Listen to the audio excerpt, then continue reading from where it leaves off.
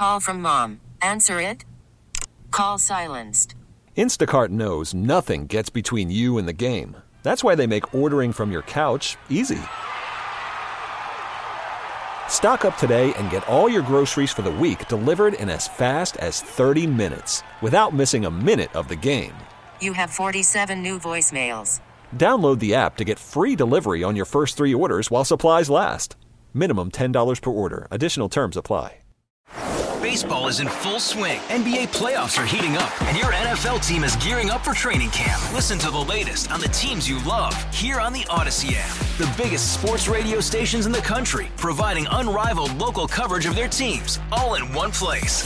Exclusive interviews with players, coaches, and team executives, streaming live and always available on demand. Stay in the know with your favorite teams right here on the Odyssey app. Right now, speaking of the math, we're going to talk about the economy and the numbers, and we're pleased to be joined by Professor of Economics from the University of Minnesota, Christopher Phelan.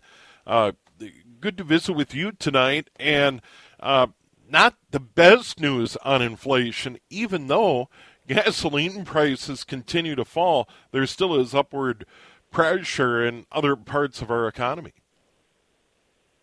Hi, good to be here. Thanks for having me. Yeah, thank you. The inflation numbers for the last several months have been pretty flat. Year over year is horrible. It's over 8%. But the reason we tend to do year over year is because month to month can bump around a lot. But it's still the case for the last few months. Prices have been about, on average, the same as they were the month before. They're just 8% higher than they were a year before. Yeah. And politically, that's certainly a lightning rod issue. But we've seen fuel prices, particularly gasoline or diesel, which are a big deal in our economy, continue to go down. But other prices haven't gone down. Do you expect fuel to lead the way and other prices to eventually trend down? The track record for economists for predicting where prices are going to go is really, really bad. I tend not to predict other than say, really, I don't have any idea. And if you hear somebody, I guess if your listeners had one thing, if you hear somebody who's absolutely confident about what's going to happen, they just seem to know what's going to happen, they're probably misinformed or lying. This is just not something that you should be that confident about, knowing what the future is going to hold. I would say that the last several months, especially the last month of data, were that the only reason prices didn't go up on average was because gasoline and diesel came down and a few other things. Yeah. What I was going to ask you beyond that, fuel supply and demand, futures markets, all of those sorts of things, it gets complicated, but demand started to trend down. The prices have been trending down. But beyond that, there are other things in the economy that have to be puzzling, because we're coming out of COVID-19, really in our modern economy, an unprecedented shutdown, if you will. You have unemployment generally at all-time lows. There's also a lot of positives in the economy to go along with the bad news on inflation. It's a very puzzling time right now for economists. Most times of recessions, they're kind of all the same. You tell me we're in a recession, I'll tell you what's going on with everything. That is not true this time. Output is down, and almost always when output is down, what I mean by output is just the total sum in terms of dollar value of what we're producing. It's down. That's usually the definition of a recession, and almost always when that happens, unemployment is really high, not low. So this is a strange time, somewhat uncharted waters, I guess I would put it. So because it's not like every other downturn, it makes predicting what's going to happen hard. I would assume output could be down because of supply shocks.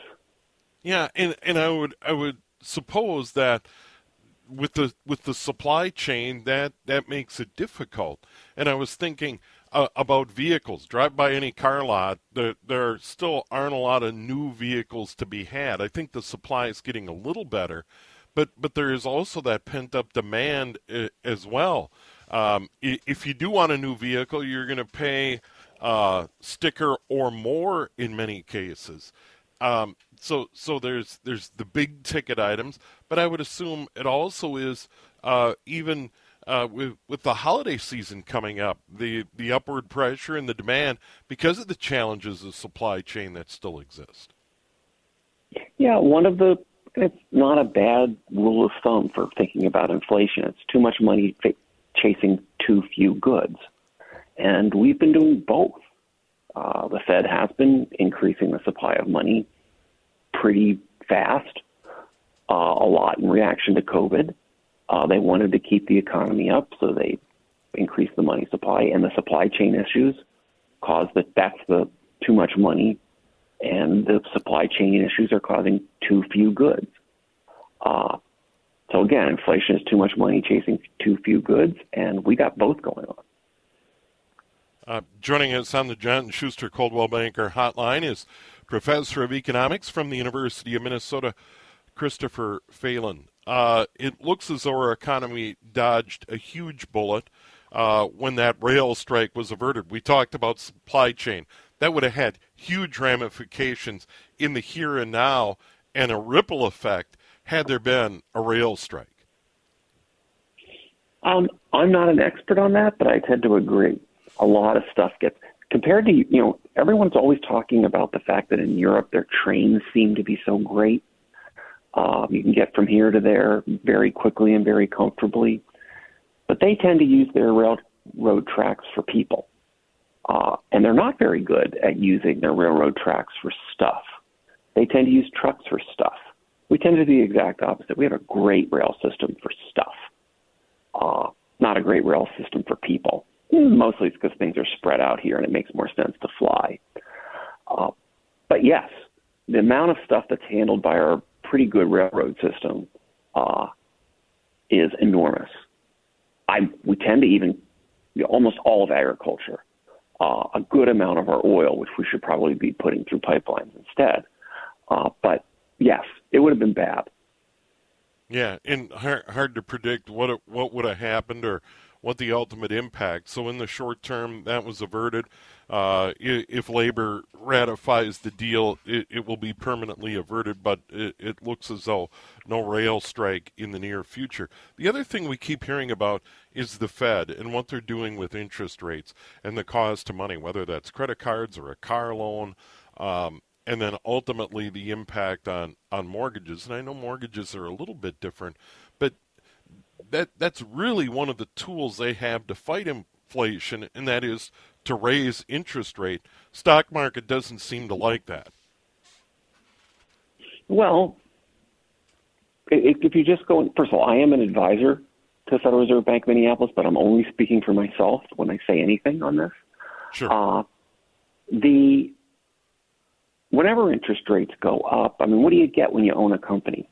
You get the right to your share of all their future profits. But literally, when interest rates go up, it means that we're valuing anything in the future less. So it makes sense that when interest rates go up, stock prices go down. You're just valuing less what you get when you buy a company, which is all these things 10 years, 20 years in the future. Yeah, and is that really the most effective tool, though, I think in a bigger picture, to fight inflation, to continue to make money, if you will, more expensive? One of the things I guess I've heard, and I'm hoping you can speak to this, Americans tend to rely on credit heavily, and making that more expensive could have a tremendous impact on an individual's budget. I think that's the only real tool they have. I mean, they have other tools, but they're all kind of the same. Mostly all the Fed can really do is decide how many pieces of paper and they're not actually pieces of paper anymore. They're entries in computers. How many little green pieces of paper that say 100 or 50 on them to create or destroy? They create money by buying things, and they destroy it by selling something that they bought in the past. And what they're doing by raising interest rates is basically saying we're not going to buy as much in financial markets as we have been. So they're not creating as much money, which is, that's exactly what they have to do. And when they do that, it hurts people. So they don't go out and buy as much or attempt to buy as much. But people attempting to buy a ton of stuff is exactly what's causing the inflation. Inflation is always caused by people going out and trying to buy more than they did before, bidding up prices. So it's unfortunate because, you hurt people in the wallet. They don't go out and buy as much, but that's the only way to stop inflation. And the impact globally, you hear this idea that, it's a global economy and that the United States isn't going it alone, that earlier this year, fuel prices, a global commodity like oil, it was high everywhere in the world. And I would assume the United States is not alone seeing higher prices for food, clothing, etc. Well, that is true. We've been seeing an uptick of inflation through a lot of the developed world. The thing is that you're not going to see it's a mistake to think that inflation is caused by this price or that price going up and then filtering through the economy. If you don't have generally there's not a lot of historical episodes where we've seen significant inflation without significant money creation because one price has gone up. Because what usually happens if there isn't significant money creation, when the price of oil goes up, people do spend more on oil, but since they only have so much money, they spend less on other things. So the average, some prices go up, oil, other prices go down because people are trying to buy less of that other stuff because they're buying the oil. If you get a general increase in everything, that's because something's causing people to go out and want to buy more of everything. And that's usually caused by the central bank of the country basically creating too much money in that country. Well, fascinating discussion. Pleasure to visit with you tonight, Christopher Phelan, Professor of Economics, University of Minnesota. Thanks so much for the time and the insight. My pleasure. Thanks for having me. All-star closer Kenley Jansen, we have a question. What's the best podcast of all time? Baseball isn't boring, baby. I'm Rob Bradford, and every single day I'm sitting down with the biggest names to show you this great game is the greatest game. It's my podcast. It's my passion. It's a cause I started more than 2 years ago and is now the most prolific national daily baseball pod there is. Another fact, so jump aboard the BIB Express. Follow and listen to Baseball Isn't Boring, presented by Wasabi Hot Cloud Storage on the free Odyssey app or wherever you get your podcasts.